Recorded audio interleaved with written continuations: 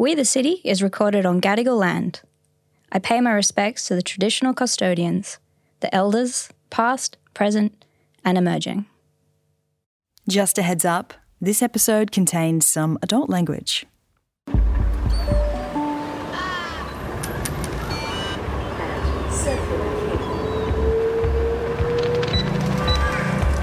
Art, activism, identity. Diving deep with one artist a week, we meet the individuals who use their art to trigger change in the city of Sydney. Who are they and what's their story? Stick around to find out on We the City.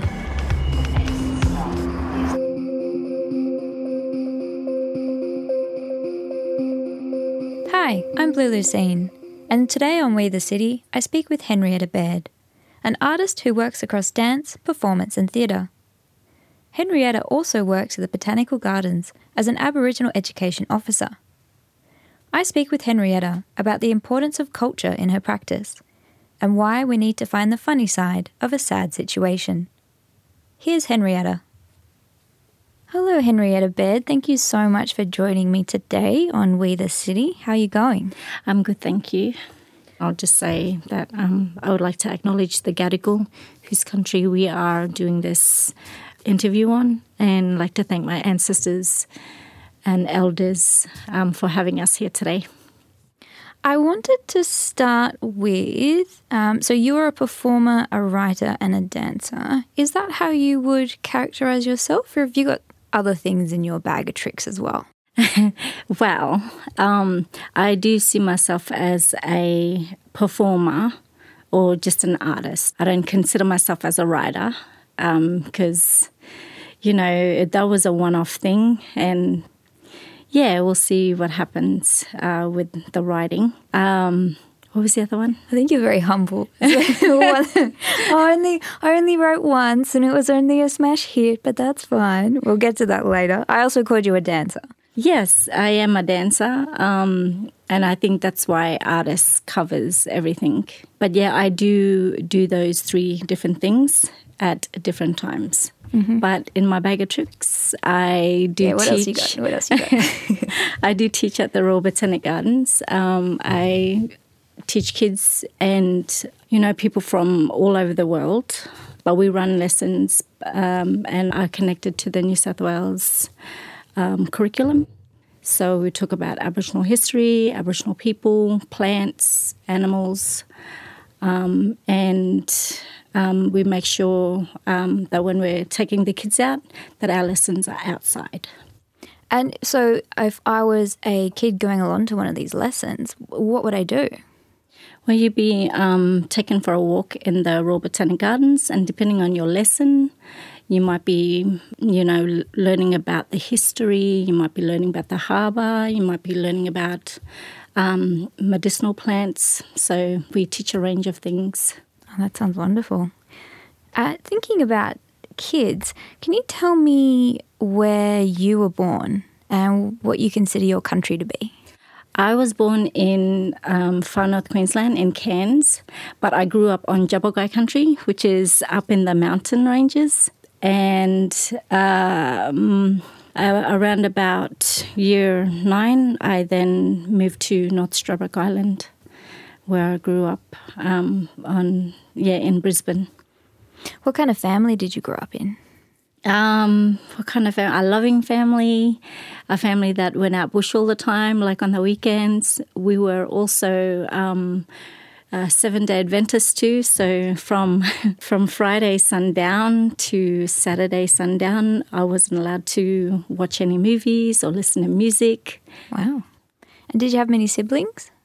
I have 2 sisters, but all of my family members, like your mum's sisters are your mum's brothers are your dad's, and your cousins, your first and second cousins are your brothers and sisters. Wow. And how important was that close family to you growing up? It was really important. I think when you're talking about families and connection, you got to make sure that when you're with the family members, you know, there's always the sense of people or, you know, family members enjoying each other's space, regardless of how hectic and chaotic it may be. But, going out bush and going fishing together and having those stories where, you know, you might bump into a echidna or, you know, somebody getting taken down the river or catching your first eel. Like those stories are really important. And when you're family orientated, it's even better because, they watch your behaviour, they make jokes about you, they even tease you. So I think growing up with my older cousins, because I was so light-skinned, they'd say, you're not Bama, like you're not a black girl, you know, you're like white. And I'd be like, no, I'm not. I'm Bama, like, you know, I'm an Aboriginal person. And they're like, no, you're not, you're too white. And I'd be like questioning my identity then. But later on, you know, it's those stories that, make family. It's beautiful watching your face light up when you talk about those experiences. Did you have an interest in medicinal plants and things like that at a young age, or did that come in as you kind of became an adult? Nah, we were always taught about plants. Like you go out bush, make sure you stay away from the stinging tree, you know, identifying them and make sure we knew that it was the big love heart plant that we had to stay away from. Or the wait a while, because the plant it's like a vine that sticks onto you. And if you move, it'll rip your skin, it'll rip your clothes. Ooh. So if you got caught in it, you have to wait a while to get out of it, you know. But with that one in particular, there was a fruit called millmud, so we would eat it, you know. So there was this thing of knowing which fruits were edible, because we'd collect them before we go fishing or just on our journey to town or whatever. And then you have your plants that were, you know, dangerous.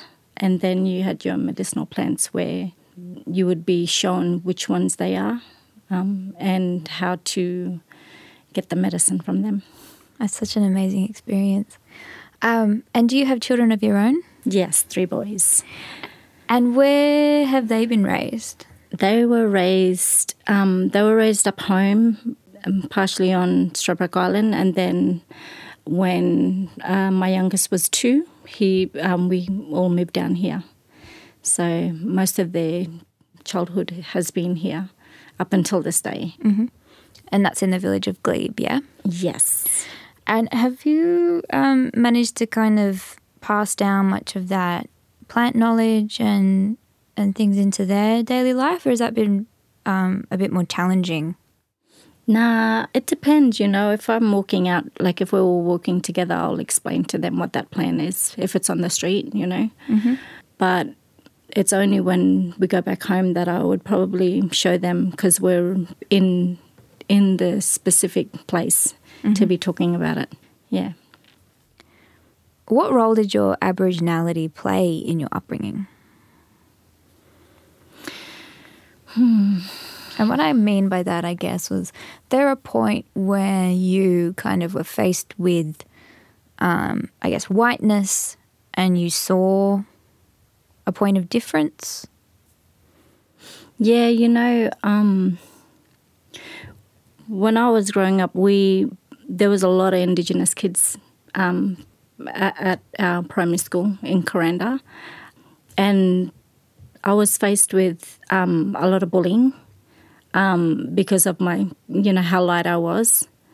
But then there was this other challenge of being smart, and the bullying was that I was always placed in a different class to the other kids, the other Indigenous kids. So I'd always dumb myself down in order to fit in, which was really horrible. Yeah, and I felt like if I didn't do that, I'd get bashed up. So yeah, I pretended not to be smart just so that I could fit in. Wow. Mm. How do you think that impacted your character now as an adult? Well, I'm spewing because I'm like, I wish I just excelled, and it took me a while to become confident. Yeah. Yeah, and I think NAISDA showed me that. Yeah, National Aboriginal Islander Dance Association. Yeah. Tell me more about that. What do you... So when I came here to Sydney in 2001, I came to train and dance. I auditioned in 2000 and made it in. So when I got here, I really didn't know a lot of people, but just my godmother's family friends that she was connected to. So they kind of took me in and just sort of showed me around Sydney. And how old were you then? I was like 24 or something. Oh, how fun! Yeah, so I was young with three boys under the age of 10. Wow. Moving here, it was a new big city. I didn't know where I was going. All I knew was that George Street was the main street to ever catch my bus to get home. But yeah, once I got to NAISDA, it was all about being independent. It was always about being confident and, like kind of like proud of who you were. And had you experienced that kind of pride in yourself before? Yeah, like I think about like, where was we? There's always places where we'd go for NAIDOC, and it was like, it was our day, But I think when I grew up, like, there wasn't a lot of that until later on, because it was always about, oh my God, it was so weird, because I remember being in year 4 or 5, and we had this day, and it was about wearing a Kubra hat with the corks, and it was so weird. It was about engaging in an event, but there was nothing about blackfellas. It was about the billabong and these stories about waltzing Matilda. So like some kind of Australian-based day. Yes, but there was nothing told about Aboriginal people.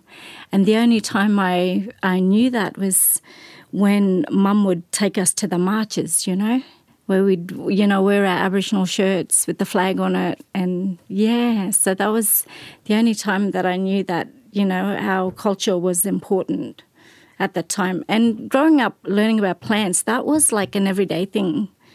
It wasn't really like, oh, this is, Aboriginal culture. We're going to take you out and learn about plants.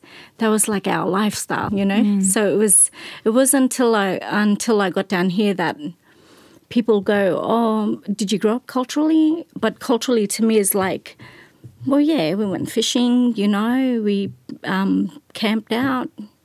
That's like that was like an everyday thing for me, but I never seen it as a cultural lifestyle. I was only like a kid, not really understanding that, our people were First Nations people.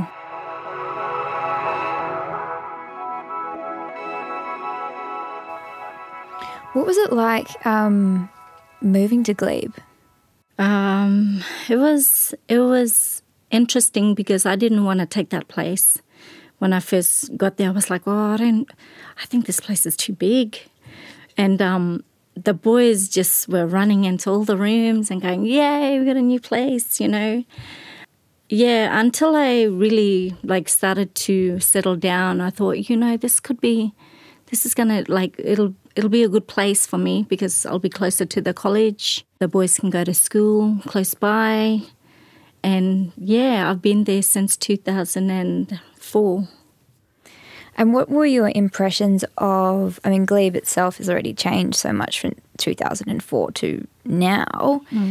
What was it like back in 2004, kind of culturally and the village vibe? What do you remember about it then? I remember it being a place that was really, really relaxed. A lot of people going to markets. And I remember one time I come home from Cairns and the whole street was blocked off. And I was like, oh, my God, what's happening here? And my mum, I had my mum with me and she's like, hey, where are we going? And I was like, I think it's blocked off for this festival. Wow, that's pretty cool. Because we live right on Glebe Point Road. It was a place of a lot of people that were very chilled and just enjoying what others were offering them, you know, their stalls, food, clothing, yeah, all these different like ornaments. Yeah, it was just really a good place to be back then. How do you think it's changed now? I think Glebe is still a really beautiful place. It's always changing. You know, you get people on the streets that are having their pizza at Domino's, making loud noises. And I got egged once, actually. No way. Yeah. So I think it was Halloween. And I was walking home with the bag of groceries and out of nowhere, this dude just threw an egg at me. And I was like, oh, great. It hurts so much. It does. Yeah. Eggs and the shell. Oof. Yeah. Yeah, I got lifted. If you don't clean it straight away, it sticks like concrete. Well, lucky it was only on my feet. So I was happy about that. You wrote a play, even though you swear you're not a writer, but you did write a play called The Weekend. That was a huge success. Can you tell me about the inspiration for that story and the process of bringing it to life? Well, at the time I was with the boy's dad and I had been offered dance work up in Cairns, and as for this production, Pop Whistle Crack, which was choreographed by Marilyn Miller. And at the time it was going to be for 3 weeks, but in the first week I said to my partner, you know, do you mind watching the boys? Because he, at the time too, was a scaffolder. And he said, yeah, sure, I'll watch them. So I went up. But that first week, the youngest boy rang me and he said, oh, Mum, you know, Dad's left us. And we were starting to run out of food. And I thought, you know, like I'm going to have to go and look for him. So me being nervous, I just said to the director, look, do you mind if I go for the weekend? I'll come back. I just got to make sure my boys are okay. Just get them a sitter or something, just while I figure out where this lad is, you know. So I get there and find out that he's, you know, he's just gone on a bender. And it's taken that whole weekend for me to find him. But how I got into writing that story was that I ended up finding him, and then we sort of tried to figure out, you know, why he was going that way. And obviously he had his own demons.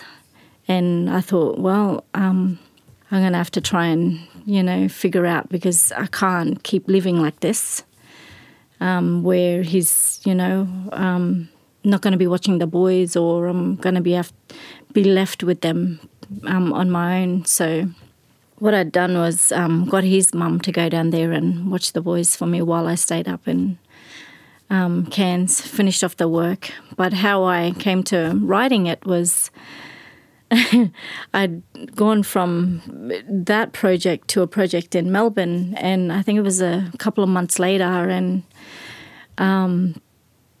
it was still fresh in my mind. And, you know, often when I'm nervous, I just blurt stuff out. Mm-hmm. So we were at the White House in Melbourne, which is no longer there no more, but Lara Week, who you might know of, she was taking care of the White House at the time, and I was working for Maria Randall on diversity, I think it was. And I just got into Melbourne. It was late. I didn't know where the White House was. I didn't, you know, I was nervous, and I was thinking, I hope I don't get lost, you know, because they were talking about cab drivers, like, just taking you the long route, so you'd have to pay all this money. Yeah. And because I didn't know it, I was like, oh, I hope I don't get rolled, you know. So Lara's on the phone. She's like, oh, just come up the street, you know. I'll meet you outside. I get in there and she's like, can I make you a tea or something? And I said, yes, please. And because there were other artists in that house, I think there was a nurse, there was a doctor, actor. And then I said, oh, hello. They're like, oh, this is so-and-so. I said, oh, can I tell you a really weird story? And they said, yeah, sure. And I said, oh, well, this is what happened to me. And I just couldn't help myself but tell that story. And I started explaining it to them. They're like, oh, wow, geez, you really went through a lot, didn't you? And I said, yeah. And I didn't realize that I'd put myself in danger, you know, because in the story, I take this bum bag from the drug dealer. And little did I know that there was drugs in there, needles, pills, money, and all I was thinking about was just finding him to get to the boys. Mm-hmm. So I would just do anything to help her get to where we need to go. And that's what she wanted me to do, was hold the bum bag. You hold the bum bag. Yeah, all right then. So where are we going, you know? So anyways. But if you'd been caught with that bum bag. Yeah, I would have went through straight away. That would have been the end of you. Yeah.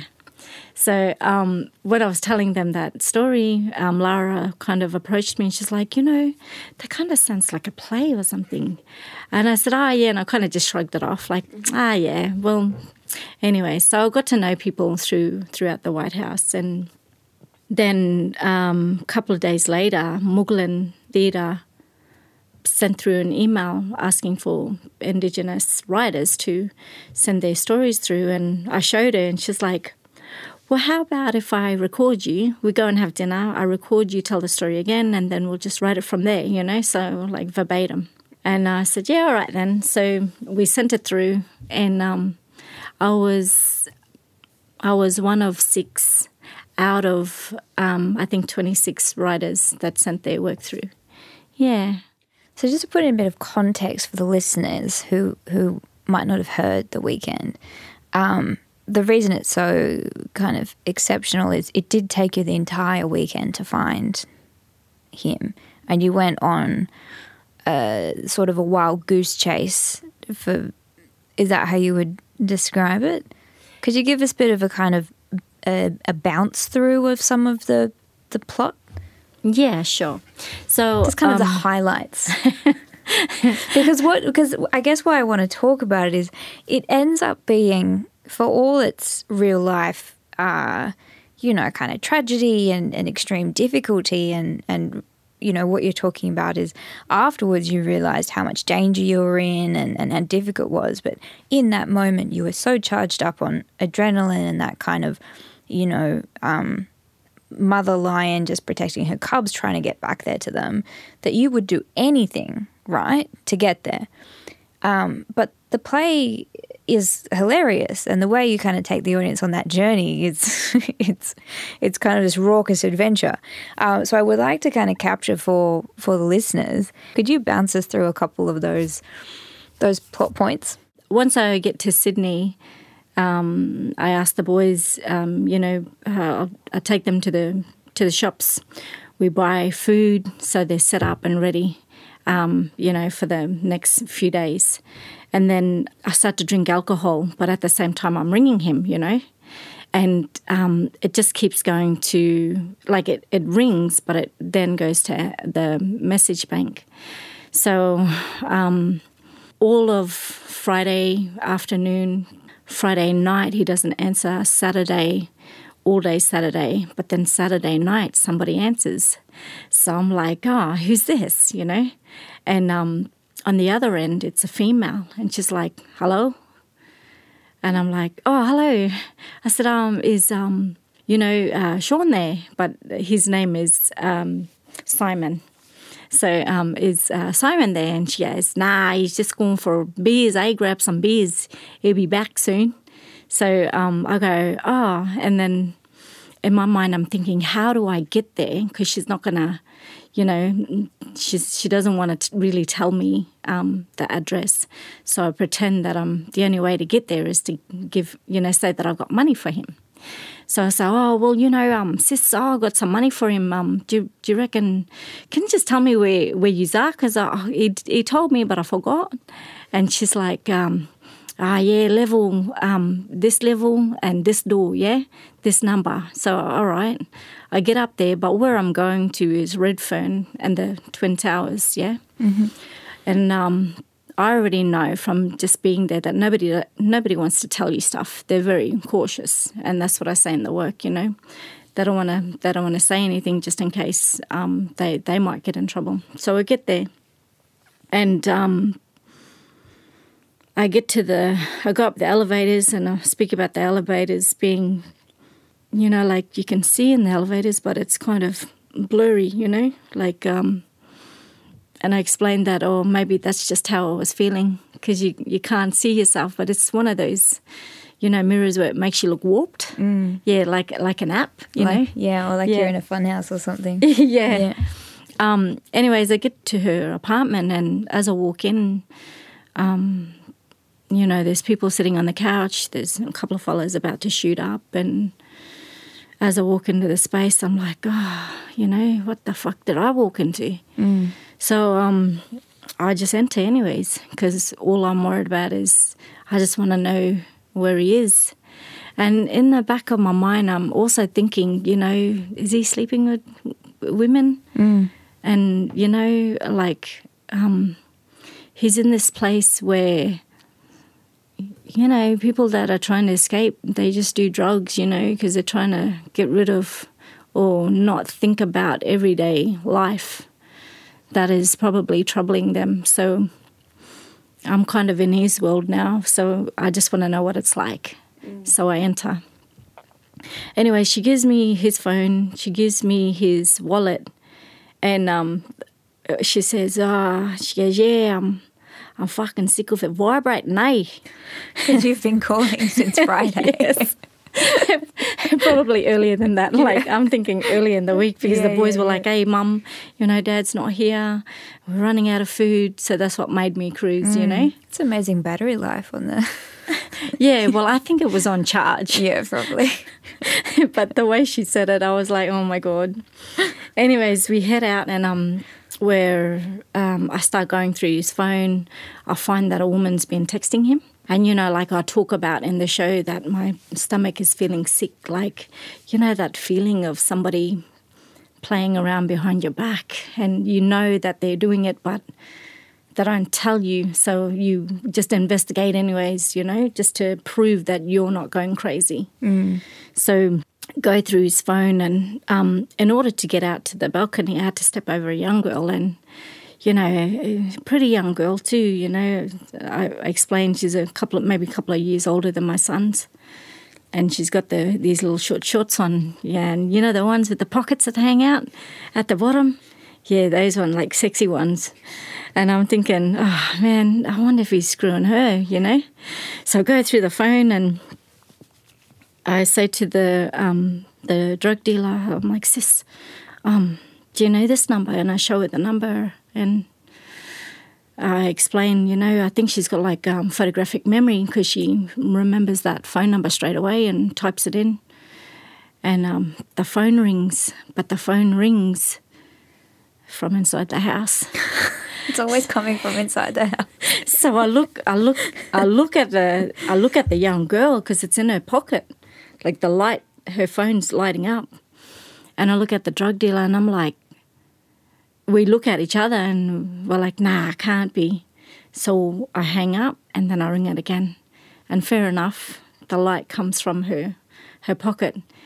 And the drug dealer says, that's the slut there. And she goes, she'll suck dick for anything. And I'm thinking, oh, no. So in my heart, I'm trembling, I want to cry, but I can't. So I think, yeah, the mission's not over. No, I still got to look for him. And I'm like, should I bash her? Nah, she's wasted. Just leave her alone, And then I say to the drug dealer, sis, can you just take me to find him? Anyways, she goes, yeah, all right then. So we get downstairs. She gives me her bum bag. And, of course, the bum bag's got the needles, got the drugs, got the pills. It's got everything, yeah?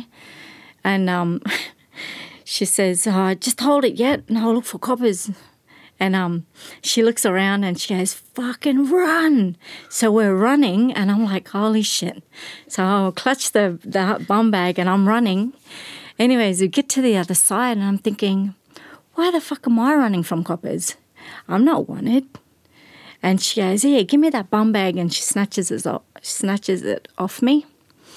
But we get to the other side of the Twin Tower. But in between in the story, we actually stop at these swings at the kiddies' playground, and you find out more about her lifestyle and what she's done to try and make ends meet because what's happened in her life, you know.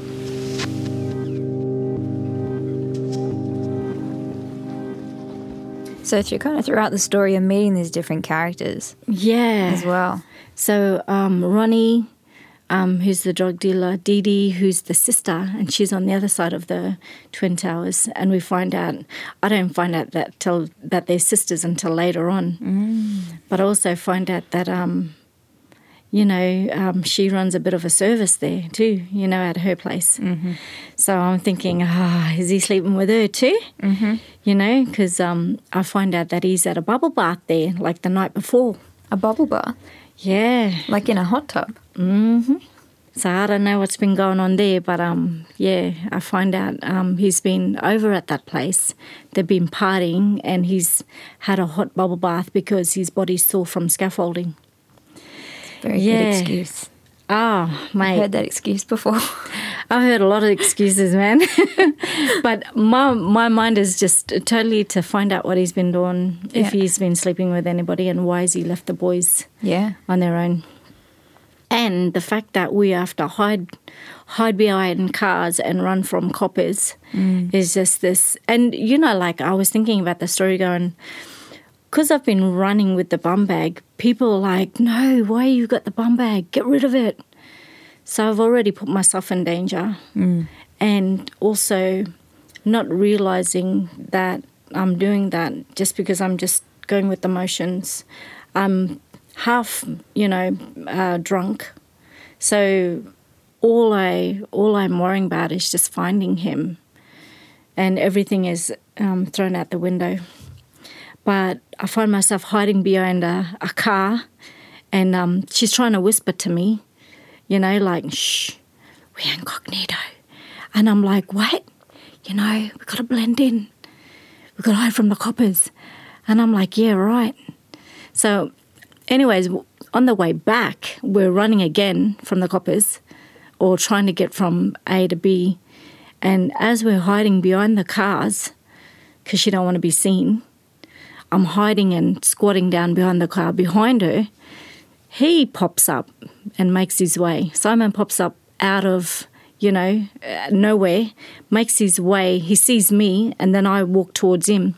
So we're arguing. As we're arguing, she's still behind the car. And then I'm yelling at him, asking him why he's done this. Why have you left us? Why have you left the boys? Like, why aren't you being supportive, Like, you're the only one I have here in Sydney. Why can't you just be a better dad? All these questions. He walks off and then I automatically go and squat behind the car with her. And she's like, shh, I got to call a cab.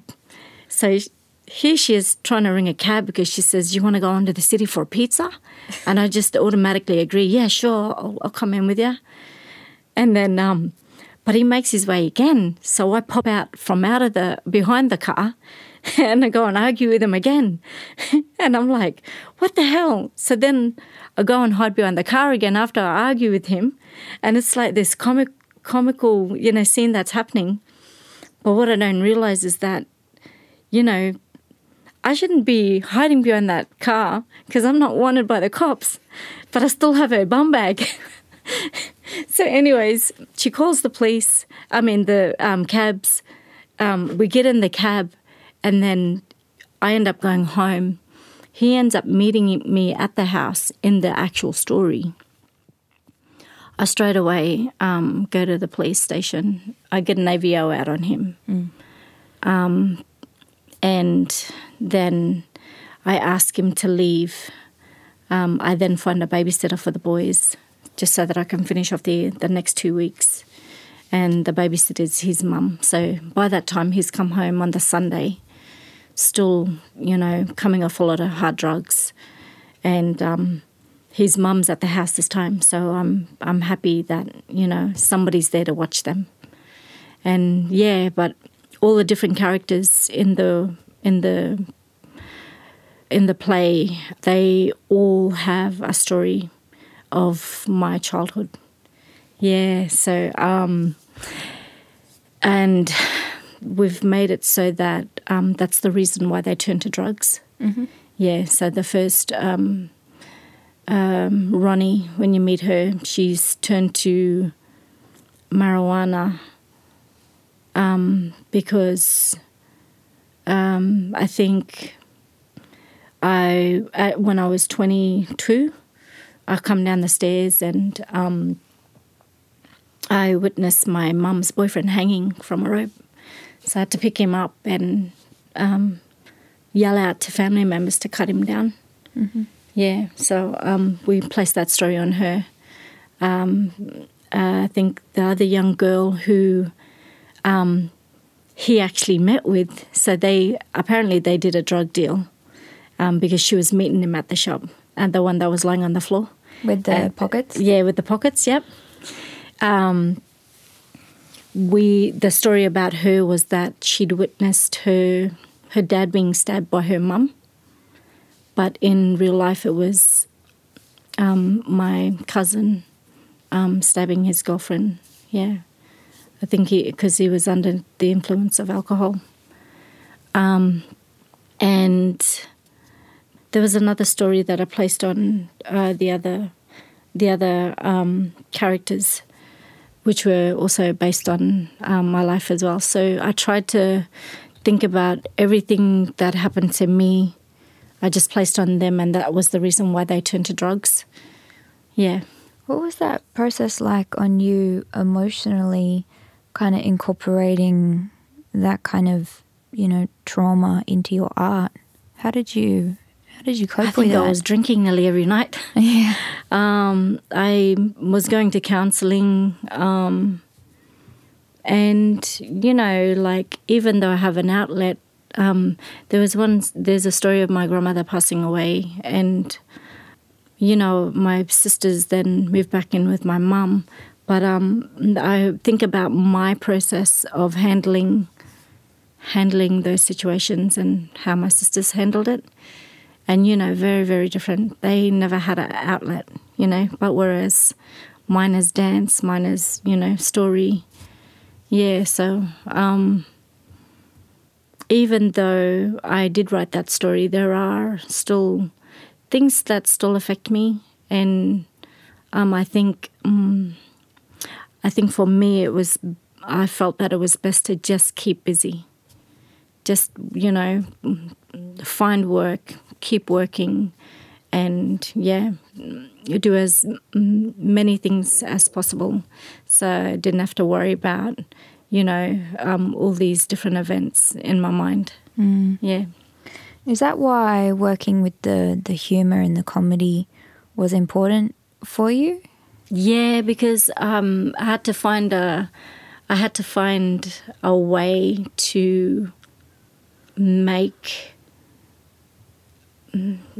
a hard situation see the good side of it, or the better side of it, or the funny side of it. Like they in everyday life you always go through something that's bad, but if you can find the funny side to it, I think life would be better. I'll give you an example. My mum come home from a funeral, and she said, gee, then it was funny today. She said, we went to a funeral. And I said, oh, whose funeral? And she said, one of them old aunties there. And she said, Uncle there's Surubaru. And I said, yeah. And she said, well, Sister Mala belongs to him, And I said, oh, okay.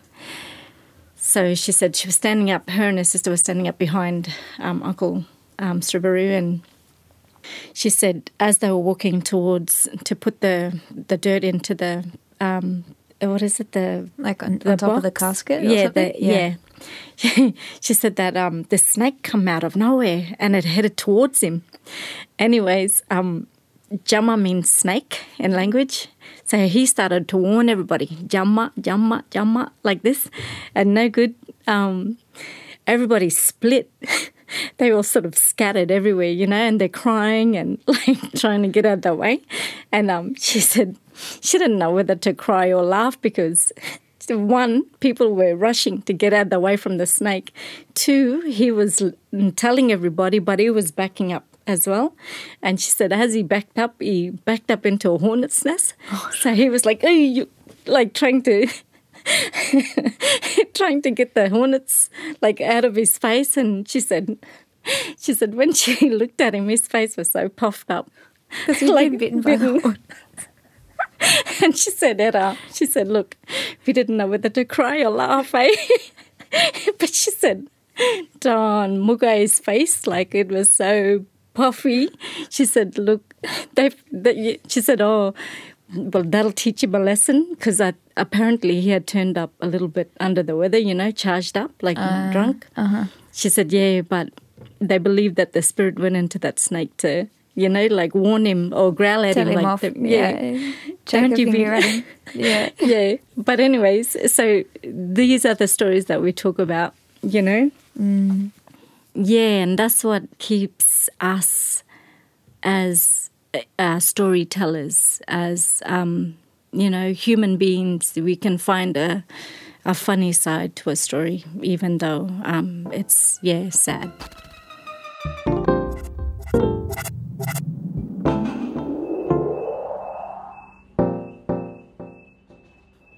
You've been developing a new work at Carriage Works. What can you reveal about it, and who else are you working with? Okay, so the new work is called Plan to Promise. It's about looking at global warming. It's about looking at community and how we can get community on board to think about the way that they change their lifestyle, and live more sustainably. So I'm working with producer Pippa Bailey, set designer Lara Week, dancers Andrea Adidi and Glenn Thomas, and sound designer Andrew Bat-Rawdon. We've had 2.5 weeks at Carriage Works. This work was meant to be done last year, but due to COVID, nobody wasn't allowed to get into the space, so we'd only had 1 week at Critical Path, which is near Double Bay. Mm-hmm. Yeah, so on that side. But yeah, the work came together pretty quick. Lara designed these beautiful big trees or trunks out of the curtains, in the space, and then as a way to get community on board, I did a thing where they would collect a eucalypt branch and add the eucalypt branch to the trees. So when Lara designed it, she put rope around the tree so that they could just place their branch into the bark, making it look like epicomic growth. Mm. Yeah, so the whole work is looking at before the fire, then smoke, fire, ashes, and then epicomic growth. Yeah, so all these different sections. And what do you hope audiences will get out of experiencing this type of show? Well, I want them to feel like they're in a different country. So I think about young elders to come and smoke the place and give a welcome to country. So you're already smelling fire or smoke. Then as they come into the space, they see the set. So it looks like they're in the middle of the bushland.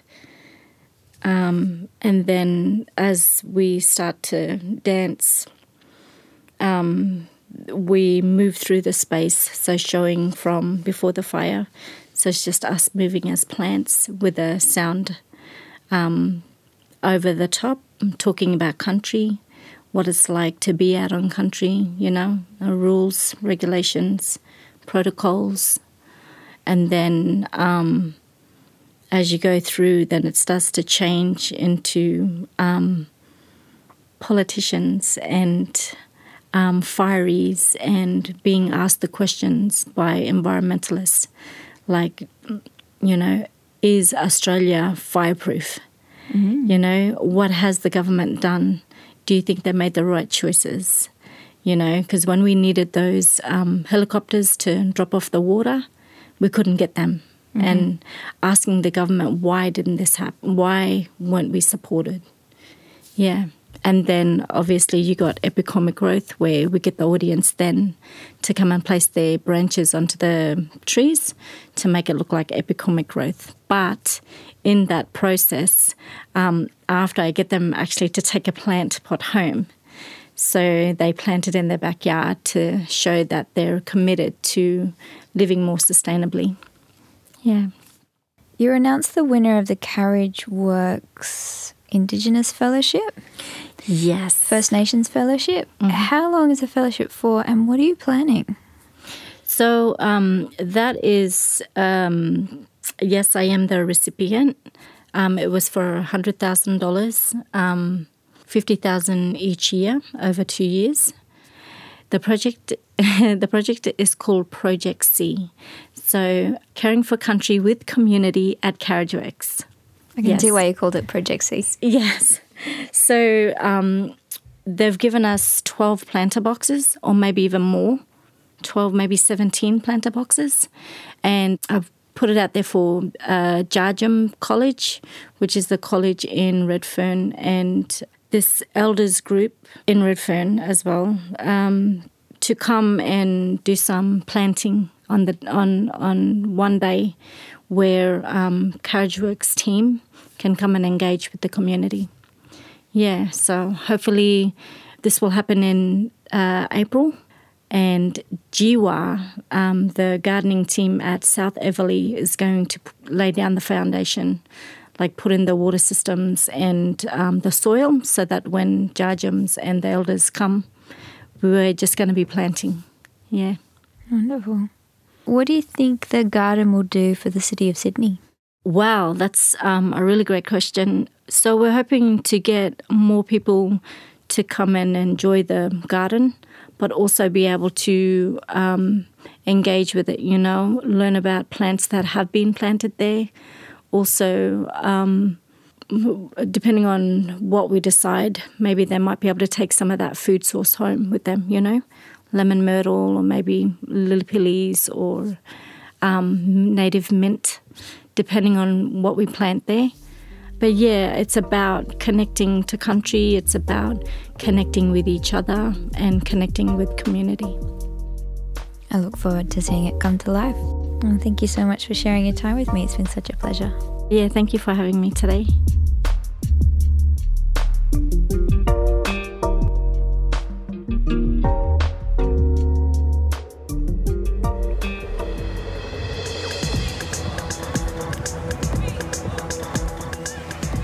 We the City is a Jerboa production, hosted by me, Blue Lucine.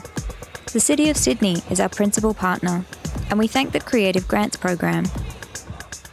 This episode was produced by Blue Lucine and Tegan Nichols, with original music by Matt Cornell. We the City is recorded on Gadigal land. Sovereignty was never ceded.